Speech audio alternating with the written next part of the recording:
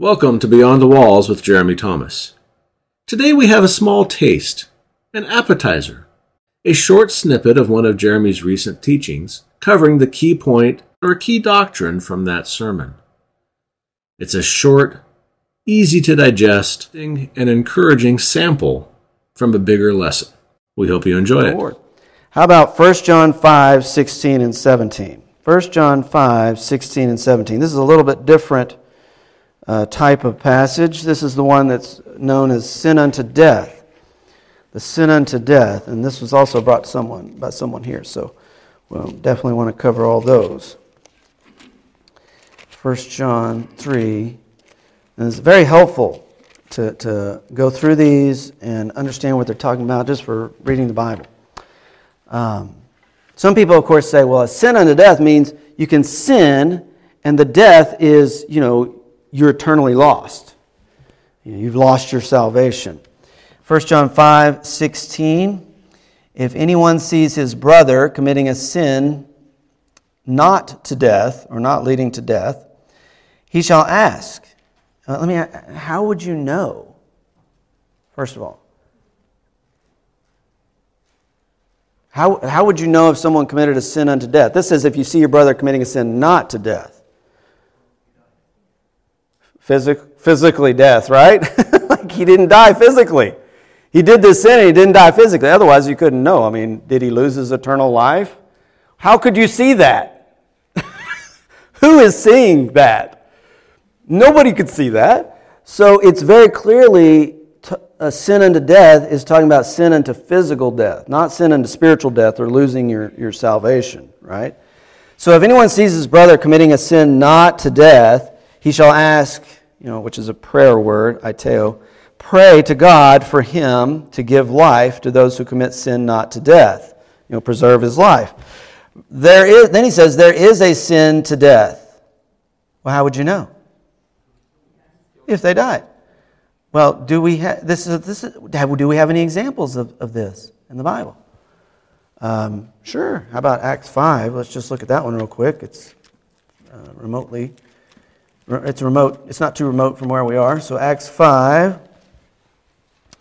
This is in the early church, and you have Ananias and Sapphira, right? They sell a piece of property in verse 1, and it says they kept back some of the price for themselves, and his wife had full knowledge of this, and they brought a portion of it, and they laid that portion at the apostles' feet. So here's a portion of the proceeds from the sale of this great big property we sold. And we learn later in the passage that what they had done is said that we're giving you all the proceeds from the sale. But they didn't, right? They just took a portion. And so they said it was everything, but it wasn't. It was a lie. So in verse 3, Peter said to Ananias, why has Satan filled your heart to lie to the Holy Spirit and to keep back some of the price of the land? While it remained unsold, did it not remain your own? It was your property. You could do whatever you want with it. He says, and after it was sold, was it not under your control? Why is it that you have conceived this deed in your heart? The deed to tell Peter, this is the whole proceeds of the sale, when it wasn't.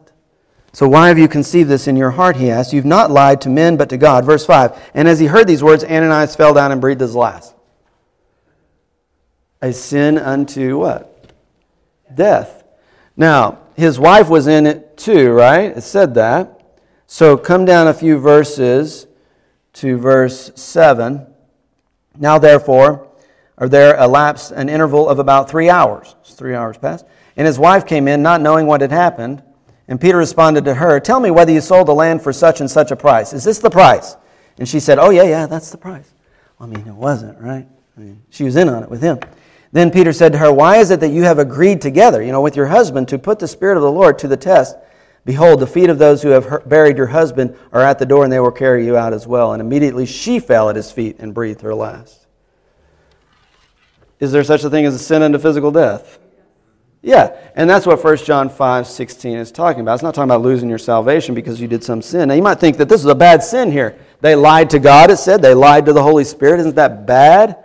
Well, yeah, it is bad, but you're not going to lose your eternal salvation over it, right? You may die a premature physical death. Are there any other examples of people committing a sin unto death in the Bible?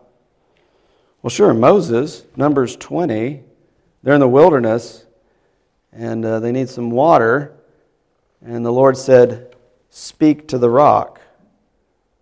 Speak to the rock, and the rock will release a spring of water, right?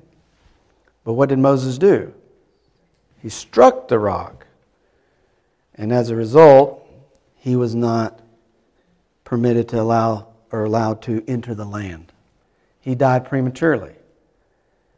So it was a sin unto death. In this case, the sentence was already there, but the judgment, the execution of it, didn't happen until he had seen the promised land, because God made a promise that he would see it, but he wouldn't pass into it. So he was under a sin unto death. He got right up to the border of the land, and then he died. Okay, sin unto death. Okay, delayed in the judgment, but it was a sentence because of he hit the rock, and he didn't speak to the rock. Hophni and Phinehas, these guys down at the temple in 1 Samuel 2 and 4, they were doing some drastic things as far as their management of the people and the sacrifices at the temple. And the Lord told Samuel that your sons will both die on the same day. And they went into battle with the Philistines in chapter 4, and they were both killed in battle. It was a sin unto death because of what they were doing. Now, God used what might be considered a natural circumstance, war, okay, to bring about that death, but that's a little different than Ananias and Sapphira that just fell over. But in any case, they're all sin unto death. Achan, Joshua 7, God told him to go into Jericho and to not take any of the war booty, none of the spoil, right? That all belonged to the Lord. But what did Achan do? He got some gold, he got a special robe, and he went to his tent and he buried these things. And his family had full knowledge. I mean, how can you bury, in the middle of your tent, all these items and your family not know? And it indicates they all knew. And then, of course, the Lord said, hey, someone has disobeyed me. If you're going to, and now you've gone to battle up at another city, and the reason you were defeated at Ai is because this person that's among the camp has rebelled against me. And so they were, selected each tribe and then family, and it was all narrowed down. And then it was discovered that Achan was the one who'd taken the money, and then they all died. Because it was a sin unto death. Okay? Sin unto death, I think, has basically three requirements that have to be met for it to be classified as a sin unto death. Okay? At least in studying all these sections on sin unto death. One is it has to be a public sin. It's not private things. It's just like Achan, it was a public thing in that he stole it in the midst of all Israel. Okay. Moses, where did he do the hitting of the rock? Is in front of all Israel. Ananias and Sapphira, they were doing this in front of the apostles and the whole church. Oh yes, this is all the money. Look at us, we're so great. The second criteria, so first it has to be public. Second, it has to be directly against the command of God. Let's just say directly against God. Moses struck the rock, but the rock what did the rock signify? Christ. It was a direct sin against Christ, against God. Okay? Same thing with Ananias and Sapphira. He said, you have not lied to men, but you have lied to God. Okay, they're directly against God. Okay, so that's the second criteria for a sin unto death. And I can't remember the third one right now. My memory slips.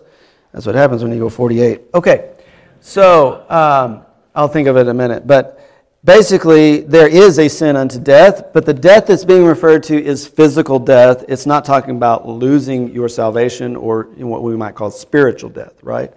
So any passages that talk about that, like Ananias and Sapphira or Moses, did these people lose their salvation? No. Commandment. It has to be a command. Yeah, a command. Like in this case, do not lie. In the other case, speak to the rock. Okay, so it has to be a direct command. Thank you for joining us today on Beyond the Walls with Jeremy Thomas. If you found the lesson insightful, please consider subscribing below so that you don't miss any additional teachings from Jeremy. And if you're looking for additional resources or additional formats, links are in the description below. But above all, we want you to be encouraged and exhorted by the very Word of God. We hope that Jeremy is opening it up to you in a way that makes it even more understandable than what you've known in the past. So until next time, take care.